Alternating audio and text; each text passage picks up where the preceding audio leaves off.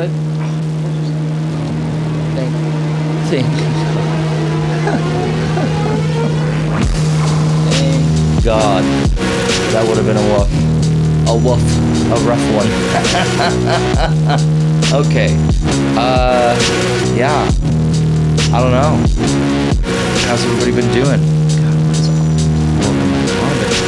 I'm just spittling everywhere. No, but how's everybody doing? I hope you're doing well. I hope your week's been going fine. You've been chilling, doing your own thing, the full 9 yards, whatever. We got a lot of stuff to talk about. We got Batman sequel. We got, how Jack Black is gonna literally be in every single movie ever. He's starring in all of them. And he won't quit. He's not gonna stop. And so it's ridiculous. I feel like recently with movies, every single time, they're remaking, like I had that happen with the Mario movie. Like, they're doing the Marios, Chris Pratt's gonna be Mario, great. I think Jack Black, and then boom, Jack Black pops up, gonna be Bowser. You're like, oh, okay. And then what the hell there was another movie recently. Let me look here. Jake Blake. Let me see here. Maybe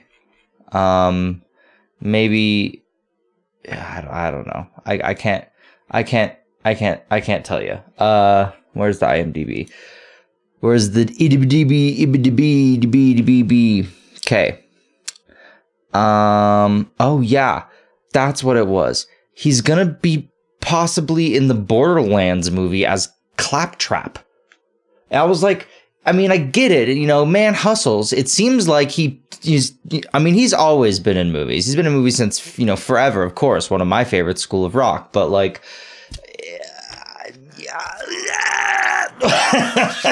it's like, bro, calm it down or so. I don't know. To me, it just seems a little bit too much. It seems like when you end up being a person or a character in like every single goddamn movie, whatever experience, to me, it just seems kind of ridiculous, and I get it, but it's just like, again, it just seems like he's been in so much shit, since then, just so much shit, just boom, boom, boom, boom. Just kind of looking through a lot of his stuff. Yeah, just all of the Jumanjis, because he was in the Jumanjis and the Goosebump movies. Yeah. He was in a Weird Al Yankovic music video? Interesting. Well, anyways, I just, for some reason, that guy keeps popping up recently. I love Jack Black. Don't get me wrong. He's one of my favorites, but it just seems like, it's like, bro, you don't have to be in every single kids movie. No, I'm kidding. You don't have to be in every single movie. Well, it just seemed like it. Maybe it was just my luck that he just kept popping up in every single, like, it was just like featuring Kevin Hart and Jack Black. And you're like, oh yeah, of course it is. Of course, both of them are going to be in every single movie you'll ever see for the rest of your life. And it'll never stop. And it'll just be a continuum. Rock will stop by every once in a while with Ryan Reynolds. Maybe. We'll see. Yeah. And again, that's not even what I really want to talk about here today. We have a lot of stuff. We have like crazy tech stuff going down. I just noticed this. I did not notice this before, but I literally I made two sections for movies. Oh, Jesus. 2 sections for movies. And it literally, I had a movies up above and a movies at the bottom of the list. Oh, well. To me, I don't know. Sometimes when I'm typing this on my phone, it seems like a lot when I'm gathering it. But then when I look on my computer, when I'm doing the show, I'm like, I have nothing to talk about. There's like nothing here. There's like five things. I somehow make it work every single time, though. But it's like, oh, there's only like 2 things. Yeah, so speaking of movies, been talking to everybody about Batman. It has grown on me a little bit more. It's still too long. and yeah, I don't like this trend. Movies need to get back to 2 hours long. Recently, we just, just talked about the new, uh, what do you call that thing? Fantastic Beasts and Where to Find Them. And it's like, yeah, come on. Like, it's just like, what are we doing here? What's the deal here? It's just kind of a ridiculous situation for the most part. Like you're just kind of, why do we need to be in this movie for this long? What kind of story are you actually telling here? Because is this reasonable or is it not reasonable? You know what I mean? And,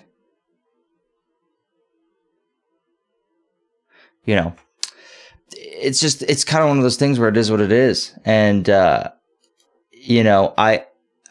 it's just a trend that I don't appreciate because it just seems like a lot of these movies don't utilize the 3 and some odd hours that they are, taking up of your time. They don't utilize any of the things that they need to. They don't tell a story better. They don't give you more information. It just kind of seems like it wastes your time with a lot of like shots, not even shots that are good. Sometimes they're good. Sometimes they're gorgeous. That was my biggest problem with, or not my biggest problem, but I guess my biggest struggle with the new Blade Runner is the movie was gorgeous. It was like such a gorgeous movie, but it just had so many parts of it that you really it didn't matter. Like we didn't need to see him take all that time walking through the desert to get into the, like, I didn't need a lot of that. And, the Batman movie being long and that trend kind of cropping up. And I think, because a lot of people, I think for a long time, people were like, oh, well, the new generation, they don't have an attention span. They can't do this. So we can't do movies that are long. But then you had people like Joe Rogan and all of these podcasts and stuff crop up that were, things that were like 4 hours long, content that was ridiculously long that people were listening to the entire thing. Right. I don't know if Hollywood caught on to that. And I mean, I guess you kind of get it with the binge watching with TV shows, which became a big thing for a lot of people. You definitely got that. And so maybe, they caught on and they were like, okay, well, people can handle this long form content that takes a while and is kind of there for a while. But I've always been more of a fan of a succinct story, something that gets to the point, something that is really kind of, because it doesn't have to be brief. It can take a long time to get to its point. But if it takes a long time, you have to really think about the whole entire thing and be like, I don't think I could take anything out of that. I don't think any part of it was wasted. And I've just found more and more and more in movies that significant parts of the movies are like wasted time. Plot points or even things, scenes, character development, just weird stuff that for some reason the writers felt like they had to tie up and whatever the hell else had to happen. It's just like for all these different there's a lot of weird stuff that I feel like happens in a lot of modern movies. And it just kind of boggles my mind. But beyond that and beyond my reservations about the length of Batman, of course, it did well. Let's see, how much did it make in total? The Batman, to Batman. Oh, it made 600 million so far box office, but do they stop the box office or does that just keep rolling forever? But 600 million. So obviously it's going to get a sequel. It's getting a sequel, works. It's in the works with Robert Pattinson. I don't know if anybody saw the I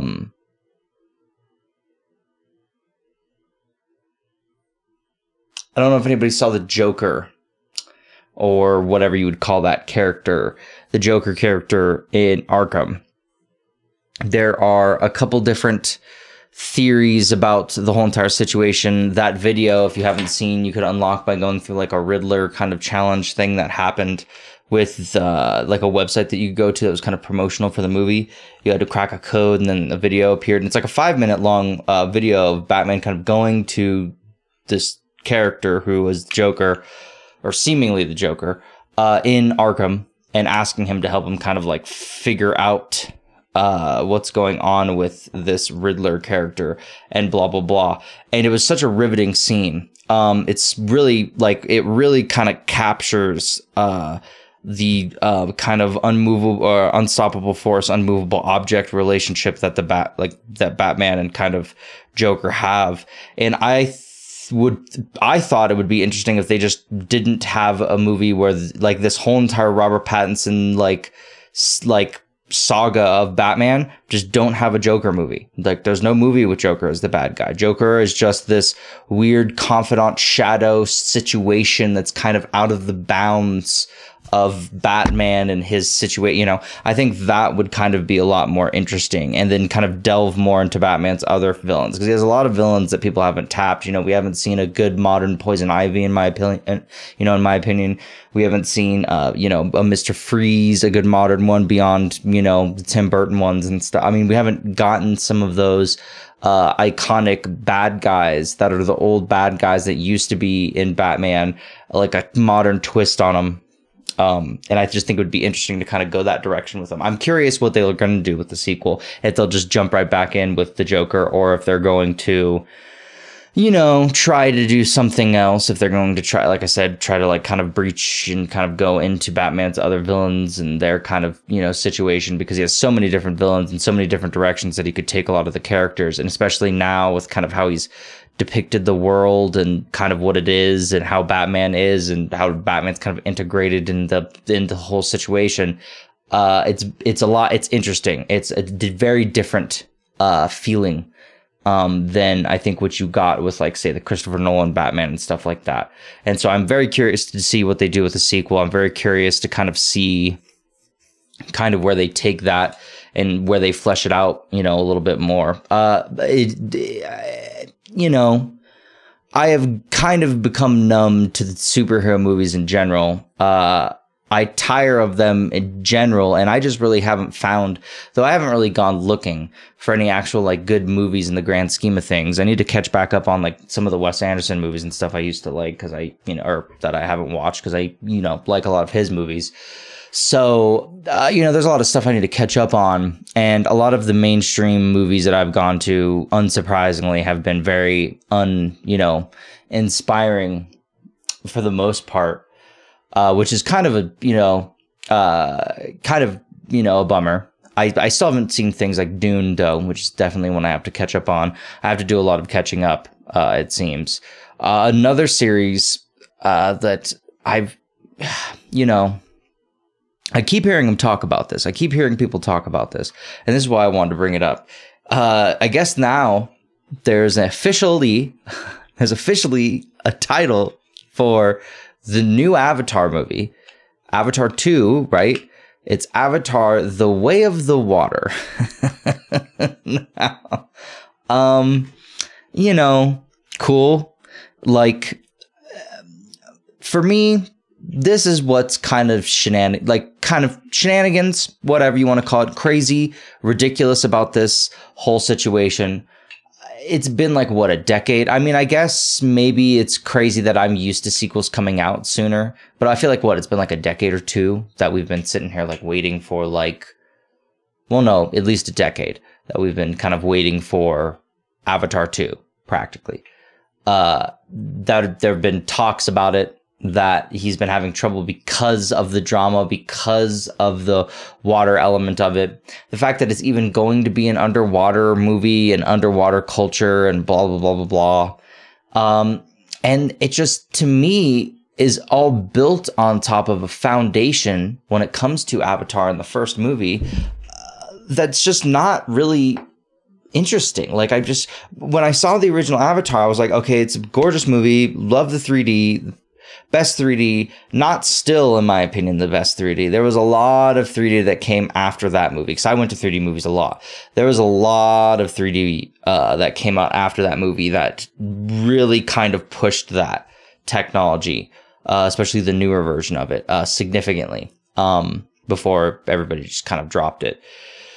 And so Avatar was interesting in that aspect. This movie's not going to have that, because I doubt that they're going to bring 3D back. Maybe they will try to, but I doubt. And so it's not going to have that aspect of it that's going to kind of bring everybody in. And again, it was Pocahontas. That was basically the storyline. I mean, a little bit different, but for the most part, Pocahontas. So what are you going to do with that? The evil space marines have stopped coming to the planet. So what is now the new bad guy? Is it going to be the planet? Is it going to, you know, there's a lot of weird elements and things to like consider. And sure, you know, they've, of course, you know, it's his story, his baby, whatever, do what you want with it. But to me, you know, I've been hearing about this movie forever. Haven't really seen a lot of it, some behind the scenes footage, some weird stuff that, you know, but again, he was also the mastermind behind The Abyss. I'm pretty positive, right? It's James. Yes. The Abyss, which is amazing. It's an amazing movie. James Cameron you know, has a lot of movies that are some of my favorite movies, you know, The Abyss being one of those. And so he has, you know, and in him doing all of the stuff with the Titanic. So he has a lot of underwater expertise, you could say. And so maybe he could pull off a good Avatar underwater movie, but I just really wonder if it's going to do anything for anybody. You know, it's been so long. The hype's probably over, done with. You know, I don't know. It's just there's these things that I, you know, kind of trying to take into consideration when it comes to this kind of stuff that kind of boggles my mind. And especially when I was seeing stories, I was seeing people talking about like, oh, James Cameron, Avatar 2 gets an official title. I'm like, why are we talking about this movie that's getting an official title? Like, why? Like, what other movie? Like, okay, yeah, every once in a while, you'll hear about a dumb news article that is, this movie has a title now, and they'll talk about the title just as an excuse to talk about the movie or whatever. And I get that. But to me, this speaks of like, this movie is still kind of like maybe long in the tooth. And I don't know, maybe is it coming out later this year? I have no idea. I don't think is there a release date?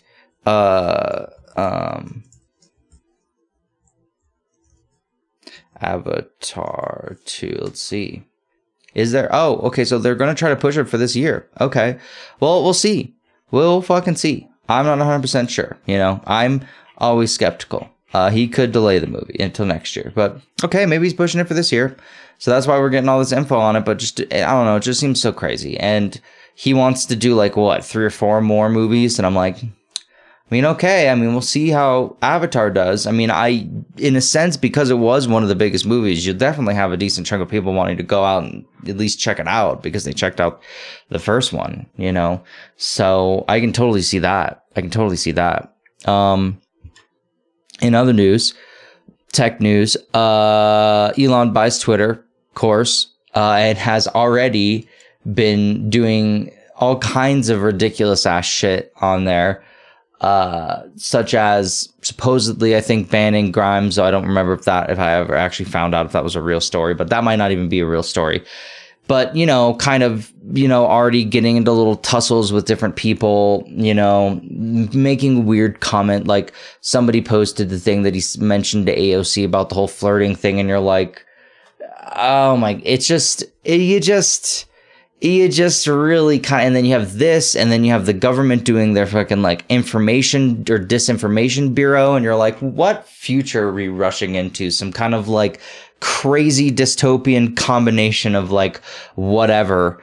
It's just ridiculous. To me, it's just kind of crazy. And the fact that he thought that in doing this, that he could then kind of push a pseudo agenda of his own that would allow him to, I don't know, you know, like just, you know, kind of throw his weight around and then bring people on. And, you know, I was reading an article where somebody was talking about, I guess, the My Pillow guy already got rebanned, right?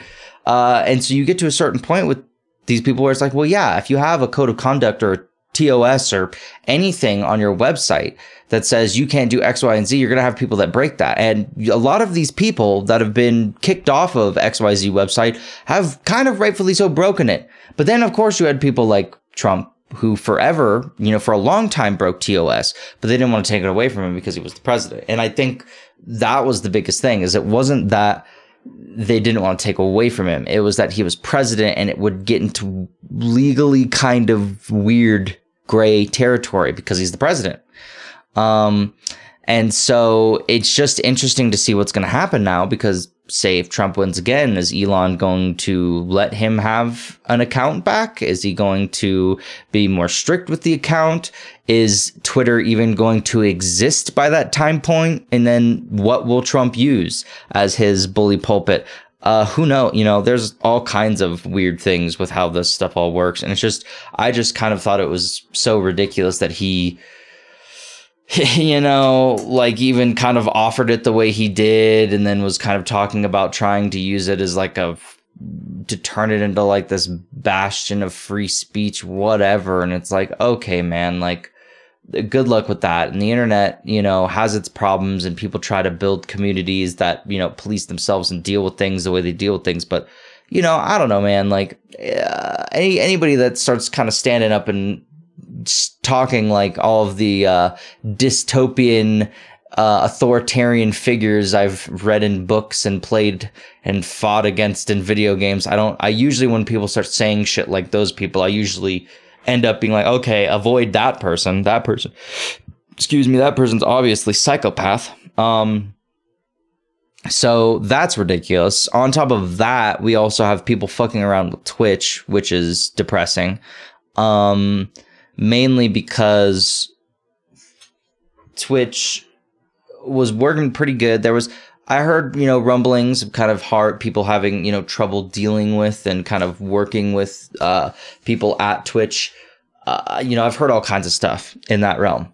But I guess recently Bloomberg, I read this on Bloomberg, but I don't know if that's specifically where, who broke the story, but they were saying that supposedly Twitch is going to change their partner system, start requiring more ads, start giving less split, start doing new tiers, no exclusivity, all kinds of things that are going to impact the way people make money on Twitch, and kind of possibly change the way that it's going to go.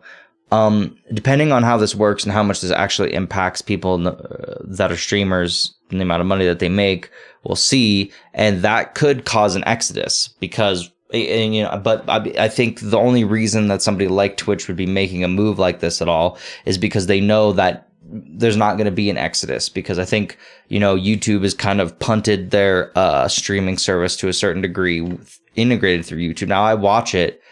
You know, I watch a couple different people on YouTube, including Ludwig and stuff like that, stream, and he's tried, it seems like, very hard to bring some of the functionality that isn't a part of YouTube to YouTube, kind of from Twitch, and kind of expand it a little bit, which is interesting.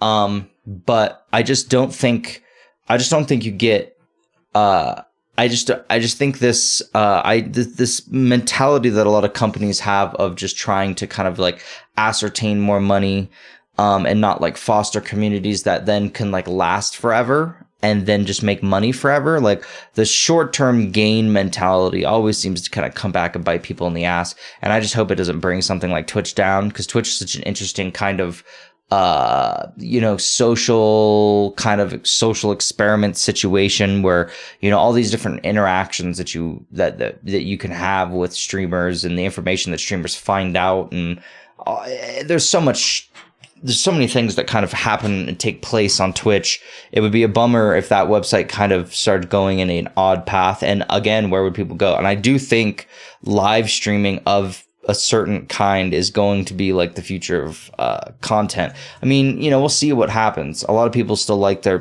you know, bite-sized content when it comes to TikTok, and, you know, people like that kind of like, you know, feed idea. But I also think there's a big audience out there that likes the instant like feedback, like you're talking to somebody, like the back and forth that you get with something like Twitch that I don't think you really get with anything else. I think it's something that a lot of these companies should try to capitalize on, and they already have in their own ways, you know, like Facebook Live, for instance. And I know I think Reddit recently released their own like live stream thing. So there's a lot of interesting places and a lot of interesting stuff happening in that realm. But, you know, it's just not good to hear that this is going to come down the pipeline. I've heard some rumblings from a couple streamers that I watch on Twitch, you know, talking shit about it. There was even a guy on Twitch talking shit about it. I saw it in like my recommended. He was like, is it going to be the end of primes? Is it going to be the end of this? Is it going to be the end of that? He's being all like inflammatory,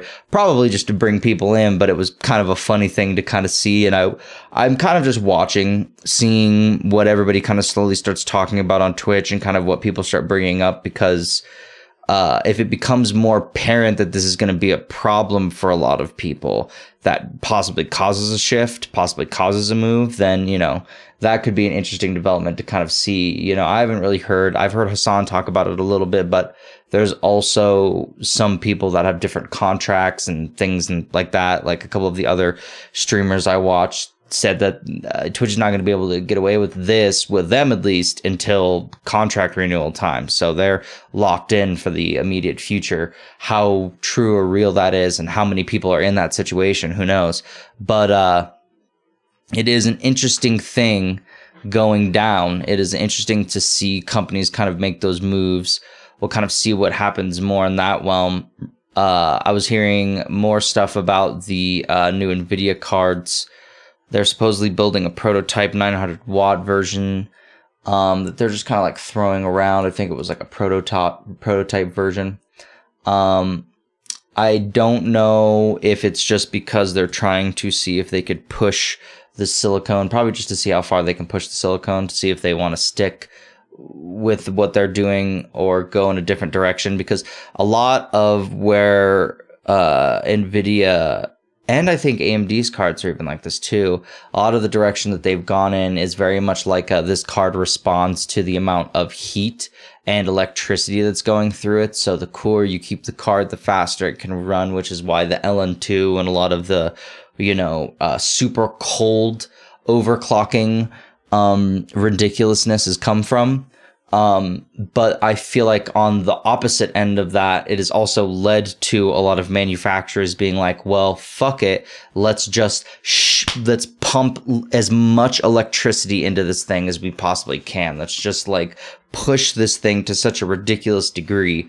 And I just really wonder if it's worth it or if it's just gonna be worth it ultimately, because for me, some of the stuff is kind of, it's like, okay, I want to see more performance. But I did like a lot of the efficiency that we were getting from a lot of the previous generation, like hardware when it came to like CPUs, GPUs, everything. The kind of trend that we had been going on for years where it was kind of like efficiency. And then it seemed like recently, at least specifically with Intel, I noticed with their CPUs, they were just like, we're going to hammer this motherfucker and it's just going to hammer it to get it to hit this specific performance level.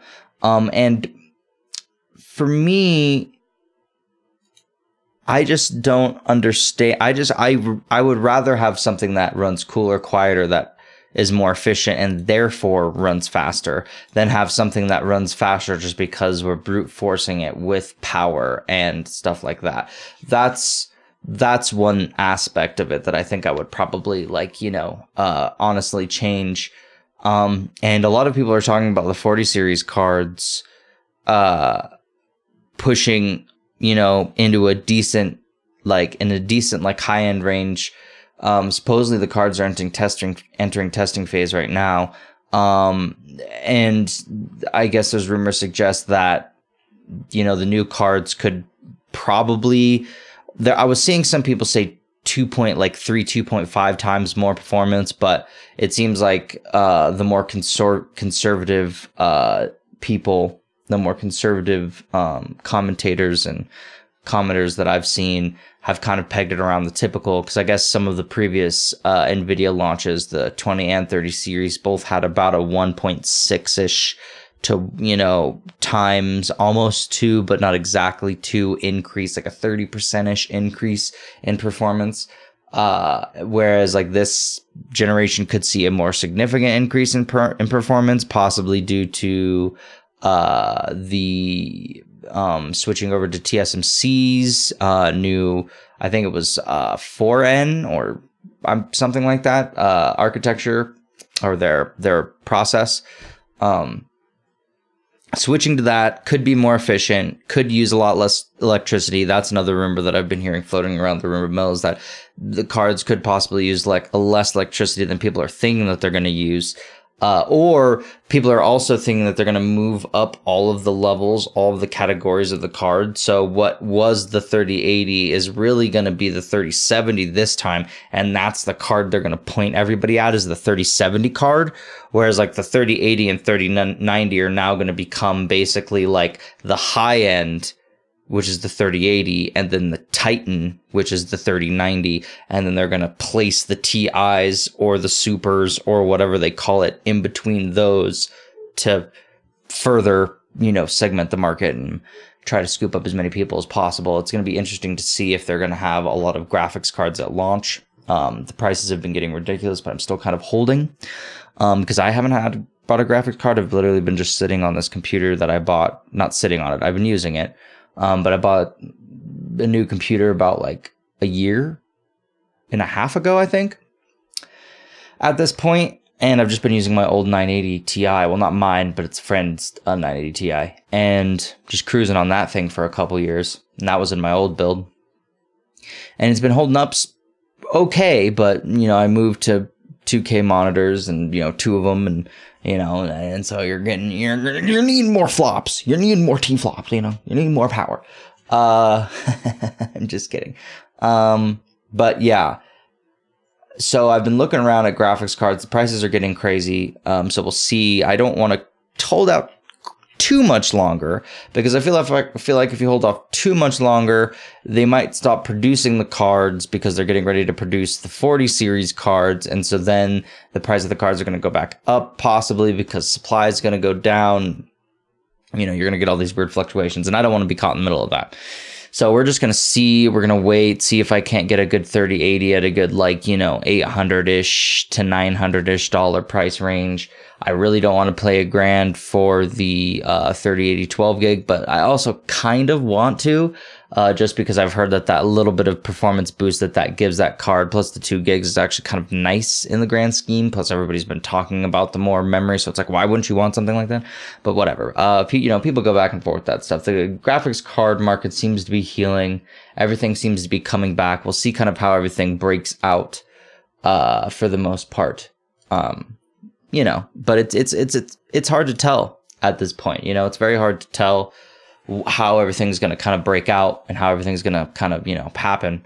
You won't necessarily know, until you're doing it. But anyways, so speaking of, you wouldn't necessarily know until you're in it, doing it, whatever. Speaking of people that were in it and might know it, supposedly, former Starfield devs said that there's too much content for the game to ship on time. I guess there have been reports from I think Jason Schreier. I don't remember what he works. He doesn't work in video gaming anymore, I don't think. Or maybe he writes about video games, but for another publication. I don't know. Something like that.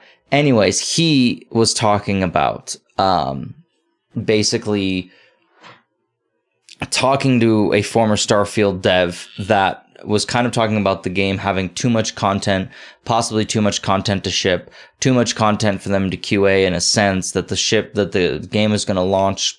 Well, the guy didn't necessarily say this, but he more so implied the game was kind of in a rocky state, that the engine wasn't great. And I guess you could infer from that the game's not going to launch well. And if the game's going to hit end of this year, then it definitely sounds like it's not going to launch well. I am very curious now. If this person says that there's so much content in this game, it makes me a little bit hopeful. Only because that means that if they're telling the truth, then that means there might be a decent amount of content in this game that's like actually good. I mean, I like a lot of Bethesda games, and I feel like a lot of their content is always pretty high quality, or not high quality, but at least it's glitchy in a lot of ways. Their games are very glitchy. Their games are very glitchy and fucked up, especially usually when they come out. I won't give them any passes for that, but I will say that it seems that they're at least somewhat creative when it comes to some of their storylines and some of the places and things that you go and experience throughout their games. And so at least that's kind of a cool thing. Some of the little experiences and little nooks and crannies you can find in those games are some of my favorite like video game memories.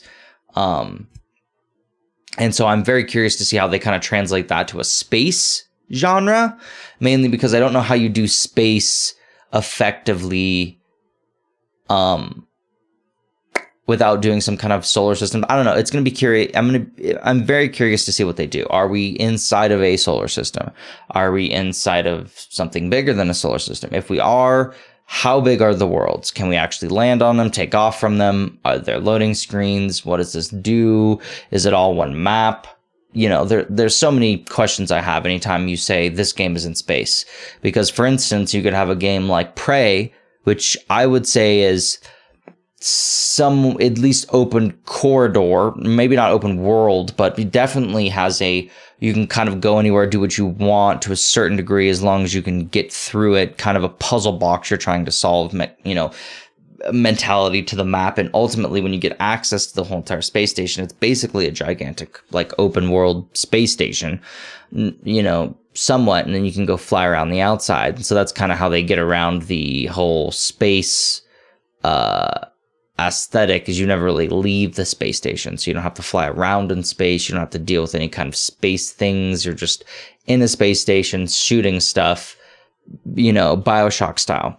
And so I'm very curious to see what comes of this game and what this Starfield developer meant by too much content, because they're seemingly making it out like there's so much content that they're not going to be able to like possibly finish the game, that the game is, over the top.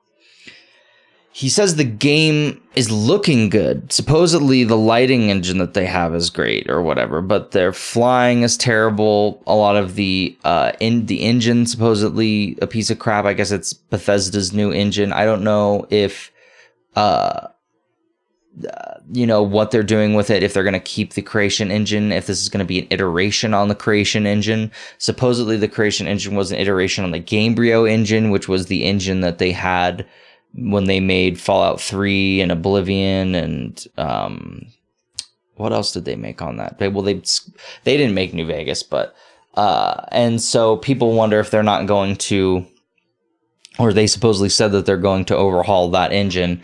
And so maybe it's just going to be another iteration kind of stacking on it, which would be somewhat disappointing because, in my opinion, what they really need to do is kind of just sit down and invest in creating an entire new engine with the exact same sensibilities as this engine, which is allowing it to be as dynamic, allowing it to be as editable, allowing it to be as moddable, so that the community and communities that they've built around their games and the modding on their games can still happen, but the games can also come out not as like ridiculous buggy messes and still be as dynamic as they are, which I know is like a ridiculous feat. It's a crazy feat because that's always my disappointment every single time I play a Bethesda game, is when I start playing a Bethesda, or anytime I play a game that isn't a Bethesda game, especially when it's an open world game, because most open world games, they don't have you have items that you interact with, right? But like Bethesda games, like, there's items on the table, and they're actual physical items that you can walk over, pick up, put in your inventory, or you can literally pick up, throw across the room, or you can like throw a grenade, throw a fireball, something explodes, and it shoots that object around the room. It is a literal, real object. That aspect to me, and I don't know why, really kind of makes those games way more realistic and dynamic. Even when you go back and play things like Fallout 3 and stuff like that, because just some of the explosions and some of the stuff happens. So they have some really good ideas when it comes to that stuff. And I kind of hope that they translate that to the next game. But I hope that we also don't get like a Fallout 4 scenario where the game doesn't work or doesn't work well, or, it's a hot mess or whatever. And, supposedly this person is, doesn't want to be, doesn't want Bethesda to come after them too hard. So maybe they're known. Maybe Bethesda would know who they are. But, it is what it is. And it depends on what the person means by terrible, because the person could be like, oh, the flying is terrible. And it's like, compared to what? Like, most flying in video games is terrible. Like, what video game has really kind of mastered, like, you're flying around in a flying vehicle thing? There's not too many games I can think of off the top of my head that feel great when they do that. It's a very hard thing to kind of master and whatnot. So there's a lot of things kind of brewing around Halo Infinite at the moment. There's a lot of, there's been a lot of resentment in the community. There has been some hope from people as they've kind of revealed some of the new maps, though some people say that the new maps aren't enough, that they want to kind of, they want more. And there is more supposedly happening. There's more rumblings in the works. They're thinking about completely ditching the Armor Core system, which is crazy. I guess the only one that they would keep is the Yokai one. But they're thinking about completely ditching the Armor Core system, combining all the Armor Cores so that you can just put on whatever piece of armor you want onto any piece of, Spartan armor. They're going to probably open up the customizability when it comes to color and like all that stuff. Who knows? But at least listening to one of the major complaints that people had about the cosmetic system and whatnot, though I did see an ad for, since we are updating the Armor Core system, you have to buy all of the stuff that's in the store right now soon because we're not going to re-release it. And you're like, okay, I see what you did there. And so it's interesting to kind of hear that and see what's up. Supposedly the Lone Wolf Season 2 update is going to launch tomorrow, May 3rd. So we'll see how that goes. We'll see what happens with that, how those two new maps play, if they're good or not, I guess they're bringing back King of the Hill and Land Grab, but with 3 active contested areas instead of 1. Okay, so Land Grab is basically King of the Hill, but with 3 active contested areas instead of 1. I'm not 100% sure if we're going to get the Battle Royale mode, but we'll see. They're supposedly adding another game mode, which is, I guess, the final new game mode, which isn't a battle royale. It's like a 12-player free-for-all where participants have 5 lives to come out on top. So it's kind of like a, it's Smash Bros. But in Halo. I don't know. It seems like they're doing interesting stuff, but it also kind of seems like they're not really listening to the community, and they kind of got in over their heads when it came to the video game that they're creating, which is understandable. Creating video games is definitely a heavy-duty undertaking, and it's hard to do. But, I don't know. If you're saying you're going to make a game a service and you're going to push a game as a service, then you should push a game as a service. And so far, what I've kind of seen them do is somewhat push a service, but more just try to kind of nickel and dime people, and also not fix problems with the game. Like a lot of the desyncing and major problems that people had with how the game played, and that was stuff that even pros were having problems with. They were having problems in like tournaments and stuff, and like that doesn't look good. And the fact that the numbers significantly fell off because people got bored, which says something, because the numbers, fell off of games, I imagine, like Apex and Fortnite and all those games, but didn't significantly fall off. But we'll see. Halo's still trudging along. I also don't think the show helped either. There's a lot of elements to kind of how they rolled out this release that didn't seem like they were kind of taking taking fans into consideration, which is fine because it's their game. They don't really have to do that or anything, but it's just a bummer to kind of see it happen to a franchise. And then there was like another crazy rumor I heard that they might be making another Halo game, that 343 is thinking about making another Halo game. Now, what that entails, I don't know. This could be like a Halo Wars style, like a Halo in a different genre, but it'd be very odd, but depending on the game, possibly interesting to see them take a crack at another Halo, especially if they say, decided to do like a solely single player Halo, kind of in the style of ODST, that kind of plays with the genre a little bit. That could be interesting. But it's crazy to me that I'm already hearing about another video game when this video game hasn't even been out for like a year. And it's had so much genre. It's had so much drama and so much like just kind of like disappointment associated with it. I really wonder if Battlefield 2042 hadn't done as bad as it did. Like, say Battlefield was like the best Battlefield that had released in like a decade, right? Would people be talking about Halo Infinite? You know, would Halo Infinite have done as well as it did? Did Halo Infinite only really do well because the core mechanics of the game, which is what I've always said, the core mechanics, the movement, everything feels great. But it does kind of feel like it needs something else. I don't know what it is. And it feels like that throughout the entire game, even the campaign, in my opinion.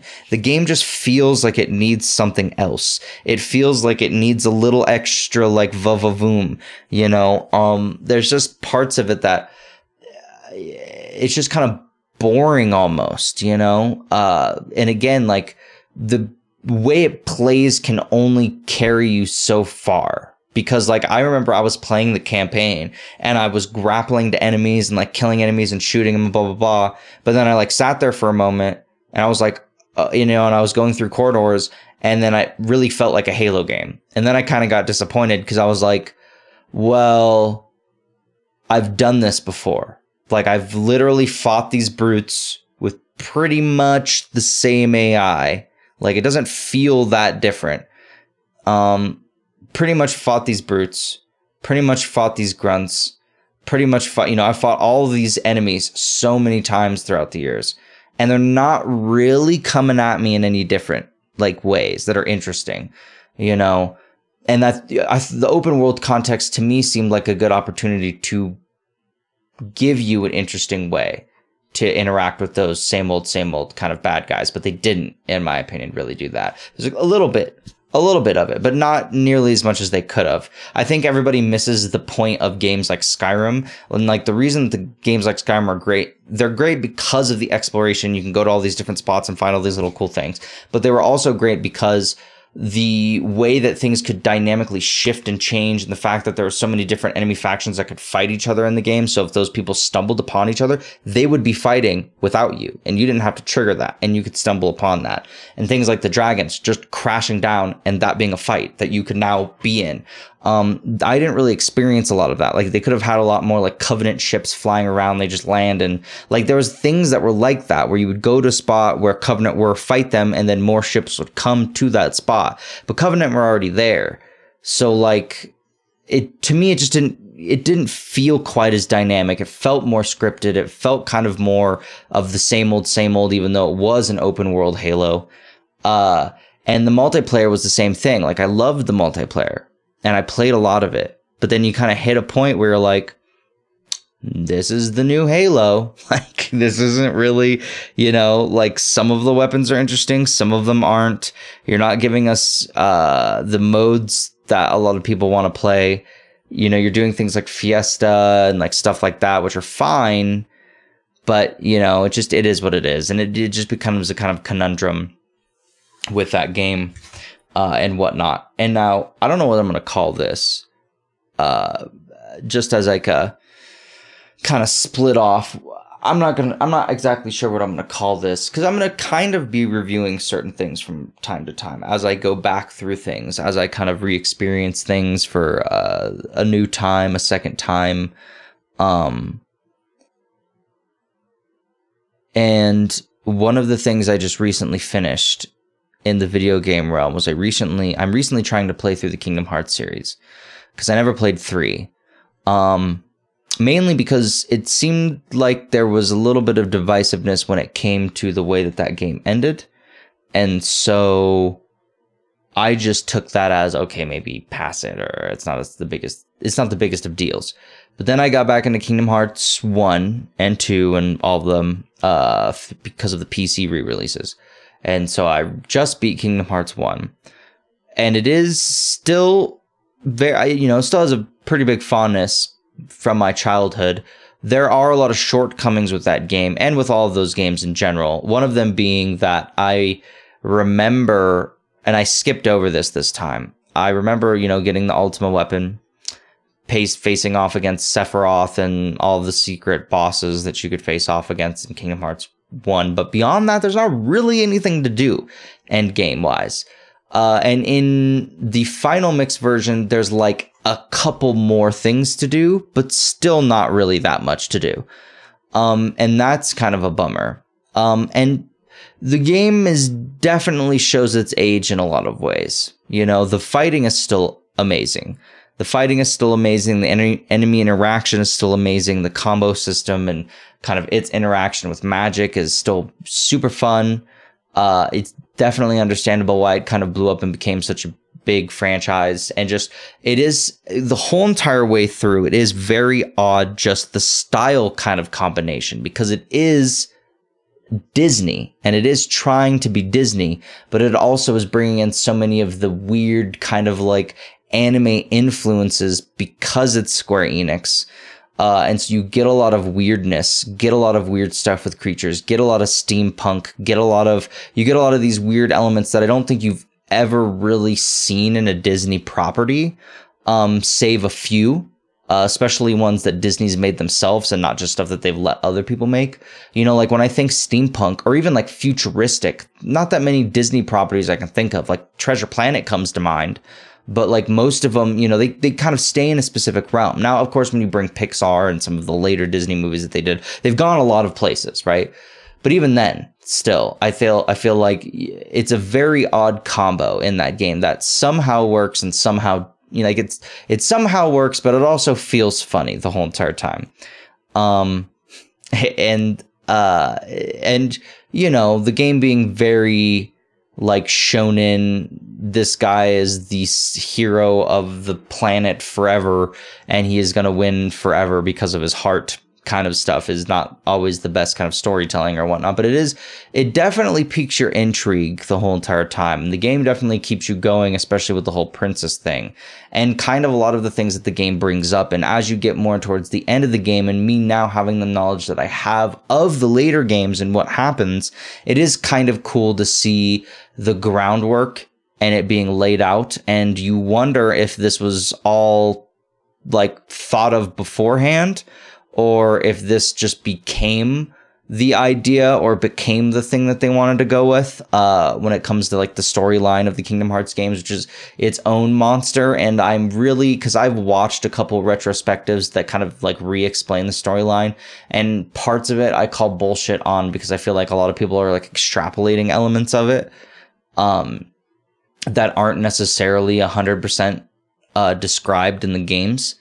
And so that's why I wanted to replay the games myself and be like, I don't know. I don't agree with what you think because I think it's a little less straightforward than you're claiming. But, whatever. Those games, like I said, are still amazing. The art design is still amazing. All of the characters and the creatures, the way they integrate them with the Disney worlds, like all of that stuff still holds up for the most part. You're still running into it being like a PlayStation 2 game. But it's kind of surprising. And it playing at 60, you kind of get a different appreciation for the combat system and kind of how it interacts with a lot of the creatures and stuff like that. It's super fun. And definitely still has a fondness and a fond place in my heart, and still held up. Still a good time. Still fun to play. I would play it again, which is good because sometimes that doesn't always happen with games that you go back to. Like for instance, one of my favorite games of all time is Pokemon Gold, but I don't think I'd actually ever go replay that on the Game Boy Color, just because there's better remakes of that game. And I don't really, to a certain degree, I'm not like, oh, I'm a purist, I have to play that version, And so like the final mix versions of Kingdom Hearts and the newer versions of Kingdom Hearts have just been great. And just recently started Chain of Memories because I'm going through them all. And so we'll see how that goes. Because I played Chain of Memories and beat it originally on the Game Boy Advance. But I played parts of the 3D version, but I don't think I ever beat through completely. I don't think I ever have. So I'm excited for that because the 3D realm kind of introduces a whole bunch of different elements to that game. And so, that's Kingdom Hearts, and I'm mainly doing this just because Kingdom Hearts, you know, we saw the what